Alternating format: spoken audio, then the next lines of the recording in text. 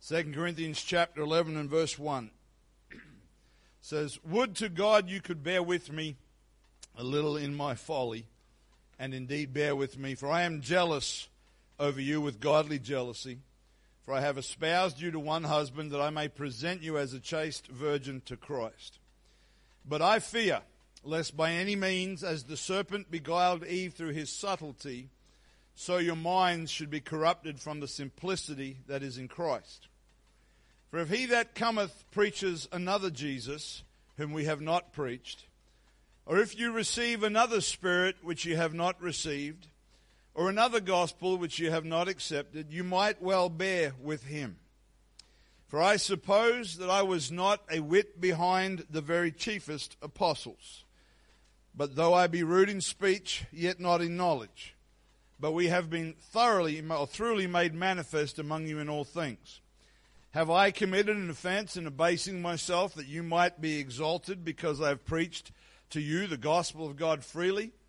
I robbed other churches, taking wages of them to do you service. And when I was present with you and wanted, I was chargeable to no man. For that which was lacking to me, the brethren which came from Macedonia supplied. And in all things I have kept myself from being burdensome unto you, and so will I keep myself. As the truth of Christ is in me, no man shall stop me of this boasting in the regions of Achaia. Wherefore, because I love you not, God knoweth. But what I do, that I will do, that I may cut off occasion from them which desire occasion, that wherein they glory, they may be found even as we. For such are false apostles, deceitful workers, transforming themselves into the apostles of Christ. And no marvel, for Satan himself is transformed into an angel of light. Therefore it is no great thing if his ministers also be transformed as the ministers of righteousness, whose end shall be according to their works." Amen. Don't know if I've ever preached from 2 Corinthians chapter 11 before, but with the help of the Lord tonight, I want to preach about being made to measure. Made to measure. Bless the Lord. The Apostle Paul's relationship with the church at Corinth, if you read between the lines, seems to have been a difficult one. It wasn't an easy relationship. There was a lot of work, a lot of struggle. And he wrote in this passage of his desire to present the church there to God as a part of his bride, as part of the spotless church that Ephesians chapter 5 talks to us about. He was concerned for the church at Corinth that just as Eve had been deceived, so would the saints at this church be deceived, and that they might become, in his words, corrupted from the simplicity that is in Christ. Or in other words, they would become confused by adding doctrines that were not of God and losing the singleness or the clarity that they had in the gospel. The Bible says that God is not the author of confusion. And if we stick to the main things, we can have great confidence in the Word of God and the things that we believe. And Paul was worried that this would not be the case. His concern included things such as if someone came to them preaching another Jesus or another spirit or another gospel, that they might readily accept them and easily cast aside what he had worked so hard to establish in them. Paul had worked very hard to see this church become what it was through the power of the Holy Ghost. And then in King James English, Paul declared that he was not a whit behind the very chiefest of apostles. And if you're not familiar with what that means, that's okay. What he was saying was that he was just as qualified as all the other apostles, just as called, just as anointed, and having the same authority from God. He was trying to get them to receive what he was saying to them with the same weight that they did others. But if you read earlier in the epistles to this church, you'll see there were different almost personality cults. There was one of Apollos and one of Peter and one of Paul and all these people, and he was just trying to say, just hear what God would say to you. And he said, but though I be rude in speech, yet not in knowledge. This church at Corinth, it would seem, had a problem with the way that Paul spoke to them. They didn't like his manner. They didn't like his directness. They didn't like the way that he packaged things. I don't think it's a stretch to say that Paul called a spade a spade. And you read his epistles and you get a glimpse and a bit of insight into the kind of man and personality he had. He reminds me very much of a pastor I used to have. He told it how it was. And I thank God for that man of God to this very day, that he was willing to do that. In fact, if you go back one chapter to 2 Corinthians chapter 10 and verse 10, the opinion amongst the Corinthians, it says, for his letters, speaking of Paul, say they, this is their opinion, they're weighty and powerful. Don't read that as positive. They weren't saying that to be kind. But his bodily presence is weak, and his speech is contemptible. Paul, it seems, was not an Apollos. He was not somebody that could hold a crowd in his hand while he just delivered words so eloquently and just was able to put things together in such an incredible fashion. He was not that kind of a man, but he was a man of God. Corinth, according to some commentators, was a commercial center of the time, a hub of commerce and business. It was very materialistic, and some suggest that they had many statesmen. We would call them politicians. People who could speak eloquently, use words to impress, to flatter, to manipulate, and to deceive. And it was in this city that a very plain-speaking, bold and direct Apostle Paul preached the gospel. He was not interested in having, he had no speech writers. He didn't have somebody in the back room preparing his sermon notes. But he just delivered what God gave him to deliver. And he said to them, he said, I may have been rude in speech. He did not dispute that fact. He didn't seem too bothered about that fact, really. But he said, not in knowledge. And he wasn't talking about his intellect or his academic achievements, but he was telling them that when he ministered to them, he told them the truth. And what he delivered came to them directly from God, whether they liked it or not. Paul was not afraid to say what God wanted him to say. Amen. Paul was concerned in the midst of that just as hard as it had been for him to get them to listen to him and to respect his authority, that they might just as easily be led astray by somebody who came with subtlety, with words that were easy to believe and smooth things that appealed to their natural thinking and to their carnal natures. And he went as far as to say he wouldn't even take financial support from them in case it was misinterpreted and others tried to use it to make themselves like him. He even says that when he was in lack during his time with the Corinthians, it was people from another church that took care of his needs. And he even questioned himself whether or not he should have done that. You can read into that yourselves if you read that passage again when you get home. But he writes that it would seem that there were some that were looking for opportunity to compare themselves to the apostles. To say, hey, we're just like them. Listen to us. We're just like them. And Paul was very determined to draw a line between himself and those people. Not because he thought he was better. Not because he considered them to be lower value people. But he knew they were false apostles. And in verses 13, 14, and 15 of this passage, Paul uses the word transforming and transformed. And he writes about false apostles and deceitful workers who would be transforming themselves into the apostles of Christ. He even says that Satan himself is able to transform into an angel of light, and that his ministers, or Satan's servants, can be transformed as ministers of righteousness. But then he says, in the end, they'll get what they deserve. God will judge them. The words transforming and transform in this passage are a little different to when it talks about us being transformed in Romans chapter 12. But the words include in their meanings, and if you look at other English versions, you'll find the words masquerade and disguise. In other words, although their intentions were wicked, they were able to present themselves in a fashion that looked good. You see, to be acceptable, you must be believable. Paul compared what happened to Eve to what could happen to the church. And if we go back to Genesis chapter 3 and read one verse, the first verse, it says, now the serpent was more subtle than any beast of the field which the Lord God had made.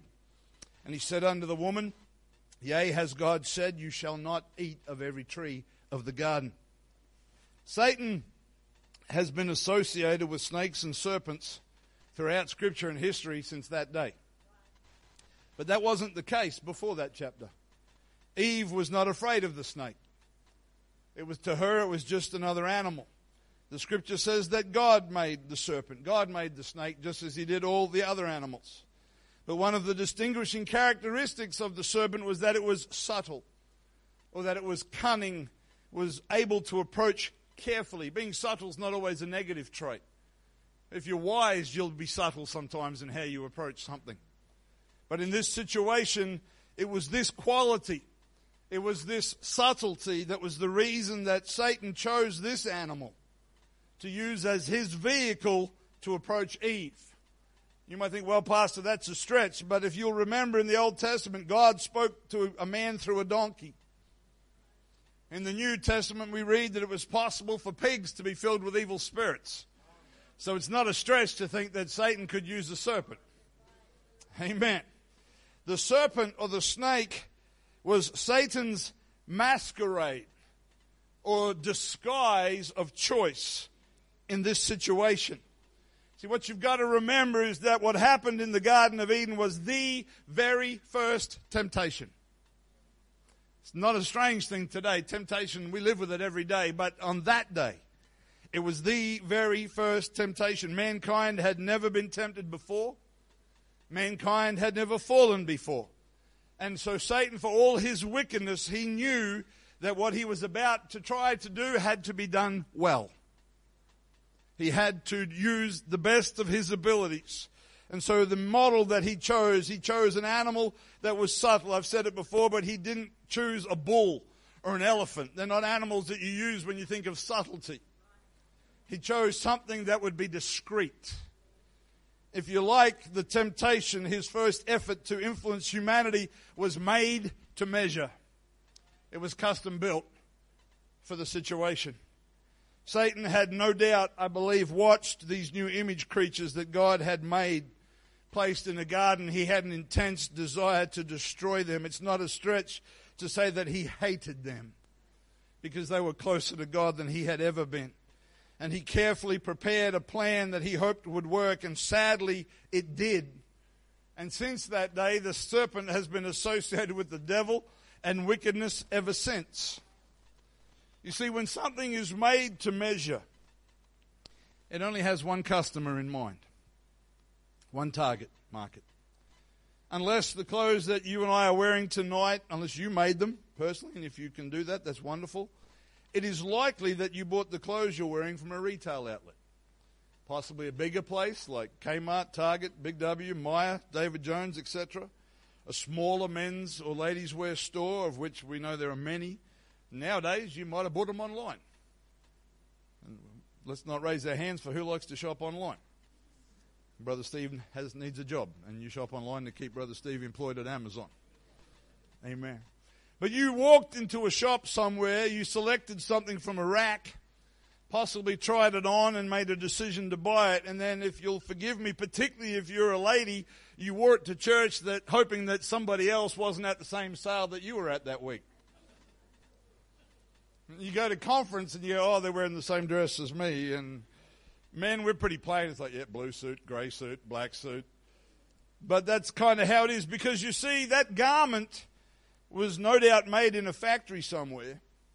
It's one of hundreds, potentially thousands, that were made exactly the same. But when something is made to measure, or tailor-made, or bespoke is the word, you don't just grab it off a rack and head for the checkout. You meet with an expert, someone that you go to see, and they will measure you from head to toe. They'll measure your neck, your shoulders, your chest, your waist. If it's like my waist, they need a couple of measuring tapes. Your hips, the length of your legs, and then that expert will talk to you about fabrics and styles and what your personal preference is for every detail and feature. If you ever had something custom made or tailor made, you understand what I'm talking about. there is a detail, there is a focus on detail that is not there when you go to some mass-produced outlet.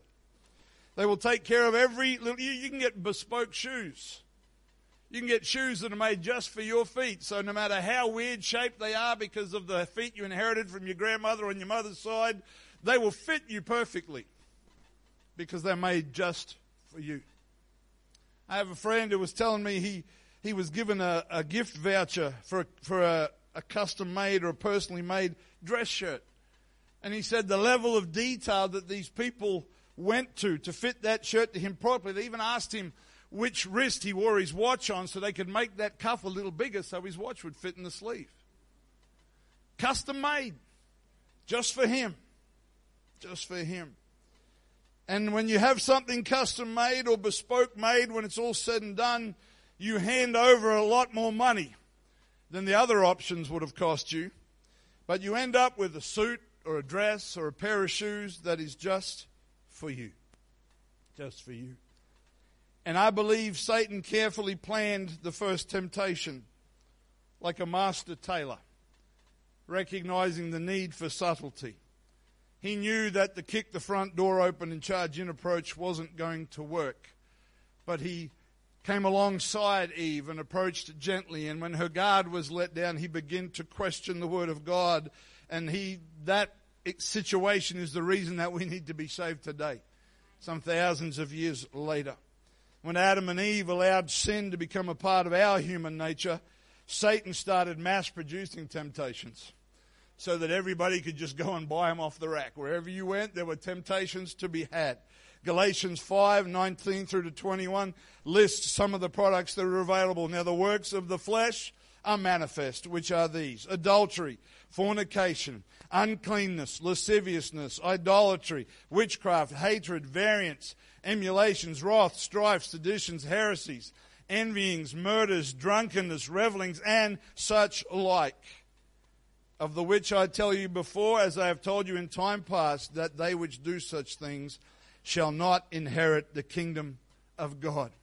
When all of those wicked desires entered into you and I, and we don't like to think of them, but if you're honest tonight, you can read that list, and if you can't find at least a handful that you know are within your own human nature, you need to have a fresh look.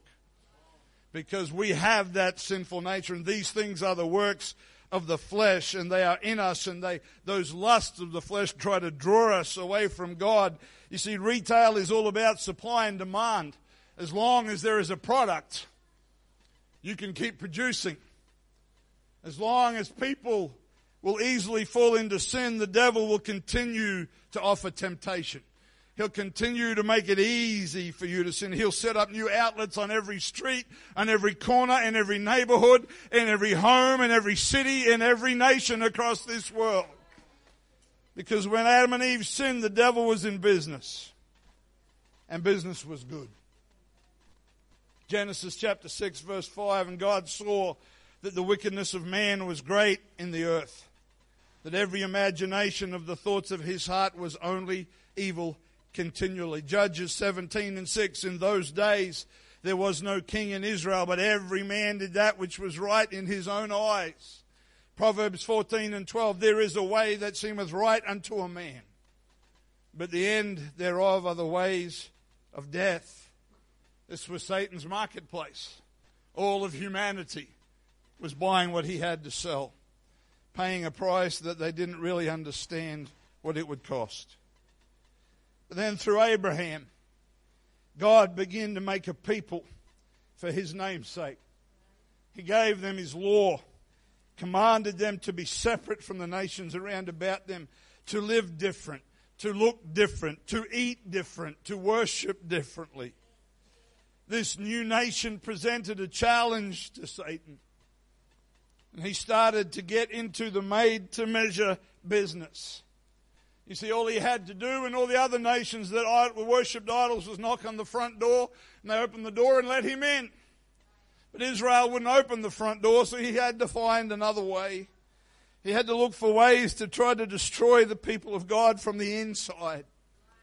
In the book of Numbers, there are so many examples I could use tonight, but in the book of Numbers, somewhere around about chapter 16, he began to whisper in the ear of a young man named Korah, persuaded him to lead a rebellion against Moses and Aaron. And when that was over, when that was finished, there was somewhere around 15,000 souls that went into an eternity without God. Just a few chapters later, a morally bankrupt prophet named Balaam was unable to curse the people of God as much as the enemies of Israel tried to pay him with a blank check. But he said, if God has blessed them, I can't curse them. But he taught the enemies of God's people to lead the people of Israel into immorality. So they went down and they led the people like lambs to the slaughter into immorality. And after that wickedness had gone through the camp, another 24,000 souls had gone into eternity on the wrong side of the ledger. You need to understand who it is that we're at war with, church. So many other examples I could bring from Scripture where Satan tried to bring sin to the people of God, carefully designing and selecting a situation here and a person there. We can think of Achan, of how he brought sin into the camp when they won the Battle of Jericho and how it cost people their lives. See, we got to understand when sin comes into the people of God, people die. They went to fight at Ai, that next little village that didn't even seem worth sending soldiers to. And by the end of that day, there were families who didn't have fathers and husbands anymore because of Achan's sin. Samson constantly flirted with sin. The devil didn't have to work too hard with him. He was just dumb. He just fell into temptation again and again and again and paid a very high price. Solomon, the wisest man that ever lived. There was no way the devil could have come to him through the front door of the palace. But hey, you're a wise man. You're the ruler of the known world at the time. Here's a good idea. Why don't you marry Pharaoh's daughter? Why don't you marry this other young lady from this other country? Let's build political alliances. Oh, that's smart. That's strategic. That's brilliant. But the whole thing was a Trojan horse, because the Scripture says that when he was old, his wives turned his heart away from God, and that his heart was not right as the heart of his father David was. And even though he was the wisest man that ever breathed, Satan custom made something for him.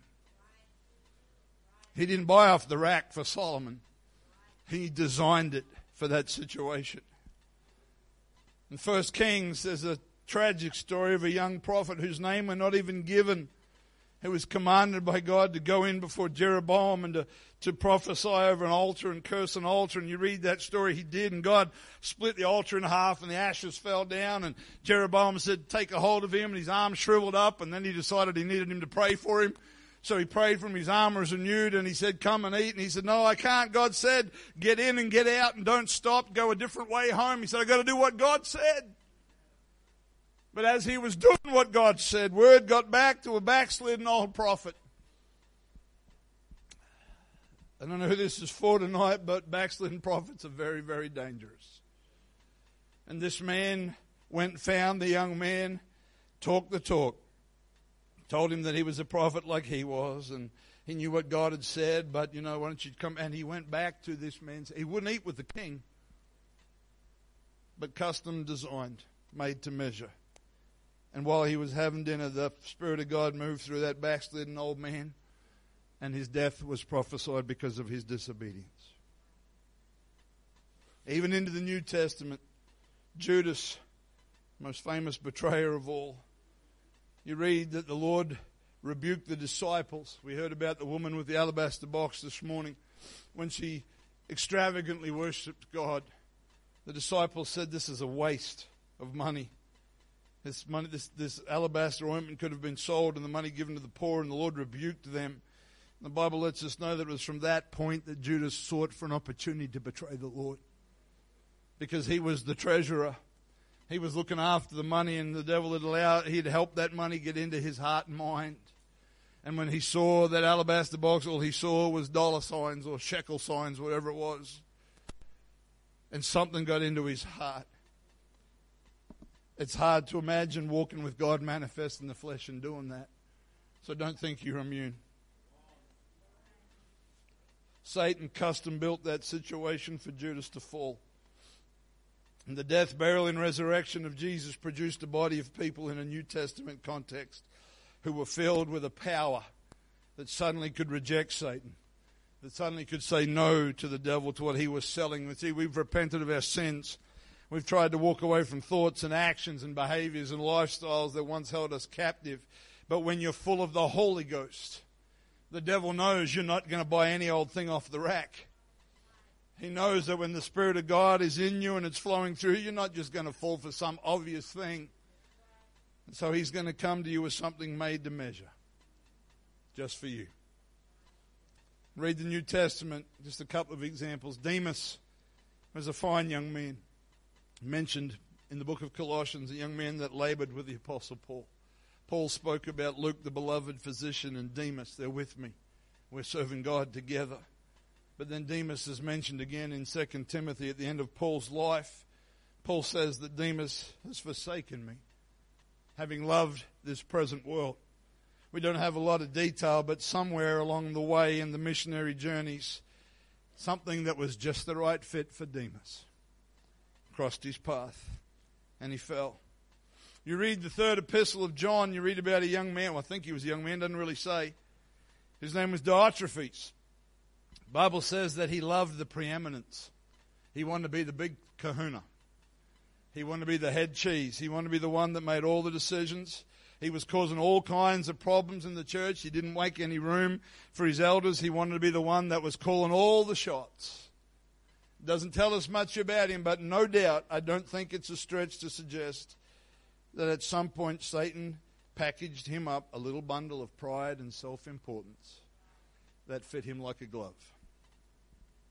You see, the bottom line is that if you're in the market for a made-to-measure opportunity to walk away from Jesus, the devil has an offer just for you. Nobody's immune. Pastors, preachers, long-time saints, nobody's immune. He's that good at what he does. And I'm not giving him any credit or any glory. That's just the facts. You see, his catalog includes a whole lot of specials that are there for you to buy if you want to. He has ways to make you so busy that you don't have time to pray. Well, I got this on my plate and I'm flat out here and flat out there and I know I need to pray, but I think God understands. God understands how much you need to pray. But it makes sense, but just for a season. He's got job opportunities for you that will require you to miss church. Oh, but I'm still going to send my tithes in, support the house of God financially. I'll still give to missions. I'll get there when I can, but God opened this door, so it must be from Him. When I think of a tailor, and maybe this is just my mind, I think of a little old man, maybe balding, tape measure around his neck, pair of half-frame glasses, measuring everything up.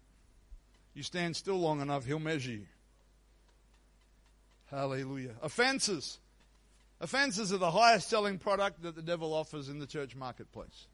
Year in, year out, they are his number one product. They sell themselves. They don't need advertising. They're just one of those things that walks out the door. So he could live off those if it was money. Family. Just because the family is God's design, don't think the devil can't use it.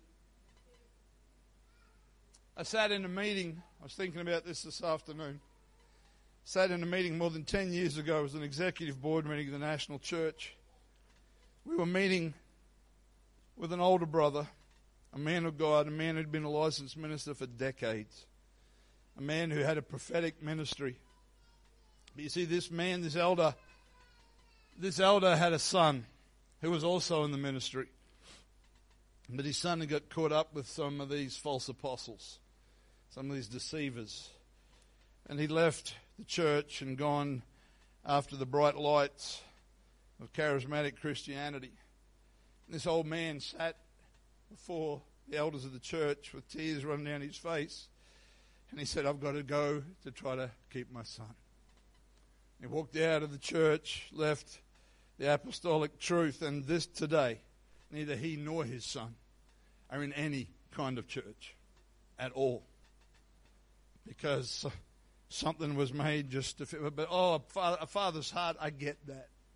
I understand the Father's heart of wanting to reach and preserve His Son. I understand that better than some of you understand. But there is a line. There is a line. If Satan himself can be transformed into an angel of light, he masquerades and he disguises himself. He has all the costumes, all the outfits that he needs to play every part to perfection. And he will persuade you that it's from God, that it's justified, that you are right to take that position, that the way you're reacting, the way you're behaving, the way you're thinking, the way you, whatever it is that you're doing is all right because of.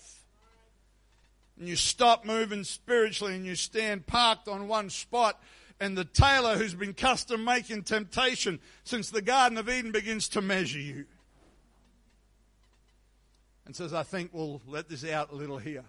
We'll tuck it in a little there. We'll make this a little longer. We'll make that a little tighter. I think you look wonderful in this color. I think it would bring out your eyes, and he appeals to your pride and to your ego. And the whole time he's measuring you for a suit that you cannot afford to buy. Matthew chapter 22, if I could have a musician, please. Verse 11, story of the wedding feast. The king invited his guests, and some came and some rejected the invitation. It says, Matthew 22:11, when the king came in to see the guests, he saw there a man which had not on a wedding garment. And he said unto him, Friend, how'd you come in here without a wedding garment? And it says he was speechless. Because if many of you understand, but for those that don't, the tradition was that the king, the one who organized the feast, the one whose family wedding it was, provided the garments for the guests. And so he couldn't, so we can't, well, that's a bit tough, Jesus. Maybe he didn't have enough money to buy a new suit. It was provided. And he did not wear it. And if you read on, it says that he was bound hand and foot and cast out into darkness. Revelation chapter 16 and verse 15 says, Behold, I come as a thief. Blessed is he that watches and keeps his garments, lest he walk naked and they see his shame. This is not a message to instill fear that you got to be paranoid. I don't believe in looking for devils under the bed. But Satan has been deceiving humanity as long as there's been humanity. And we need to be awake. We need to be vigilant. We need to recognize that what we're being sold is not worth the price that we will pay for it. You ever bought something and been embarrassed later on when you realize how much you spent on it and it wasn't really worth it? Now, let's be honest. You get home and you think, well, they saw me coming. What do you think eternity will be like? You pay a price for a custom-made garment of sin and offense, whatever it is that's been your design. We talk about being embarrassed about what you were willing to spend. 1 Corinthians chapter 10, if you would stand with me. This isn't on the slide, Sarah, so don't worry. But 1 Corinthians chapter 10, verse 12 says, Wherefore let him that thinketh he stands take heed lest he fall. Check your garments. Check your garments. There has no temptation taken you, such as is common to man. That does not mean that everybody is being tempted exactly the same way. What it means is that he's working on everybody. It means that being tempted is common to all humanity. If you will allow him, he'll measure you up tonight. If you will allow him to, he's going to fit you into, you know what? It's going to feel comfortable. You know why? Because it's going to appeal to your flesh. If the temptation of the enemy is more comfortable than the presence of God, you're in trouble. You cannot be the friend of God and the friend of the world. And then he said this, but God is faithful. But God is faithful. The psalmist said, let his priests be clothed in righteousness, and the saints shout for joy. Hallelujah. God is faithful. Who will not suffer you to be tempted above that you are able, but will with the temptation also make a way to escape. What that means is that while the devil's measuring, God's providing a way. While he's measuring you for a garment that you're not sure you can get off, God's got an escape hatch ready to go. If you will look to him, God is faithful. Hallelujah. Oh, hallelujah. Blessed is he that watches and keepeth his garments. Oh, hallelujah. What are we wearing tonight, church? You see, the devil wants to make to measure, but so does the King of Kings. He clothes us with righteousness. He turns our mourning into dancing. He's put off our sackcloth and girded us, the Bible says, with gladness. If you haven't got gladness tonight, if you haven't got the joy of the Lord, I would ask you, what are you wearing? Who's making your clothes tonight? This altar is open. Hallelujah. If you want to come and have a look in the mirror of God's Word and say, God, what am I wearing? Who's making my garments tonight? Who's measuring me? Am I growing into the stature of the fullness of the man Christ Jesus? Or am I being clothed in darkness and shame and torment and anguish? Hallelujah, Jesus. The hour cometh, we heard this morning, and now is that the Father seeketh such to worship him in spirit and in truth.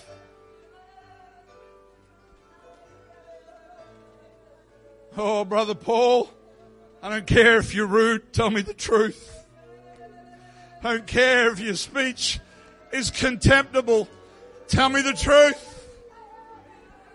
Tell me what I need to know. Let me not be deceived. Let not me fall for a devil dressed as an angel. Hallelujah, Jesus. God, help us not to be deceived, I pray. Oh, hallelujah. Hallelujah, Jesus.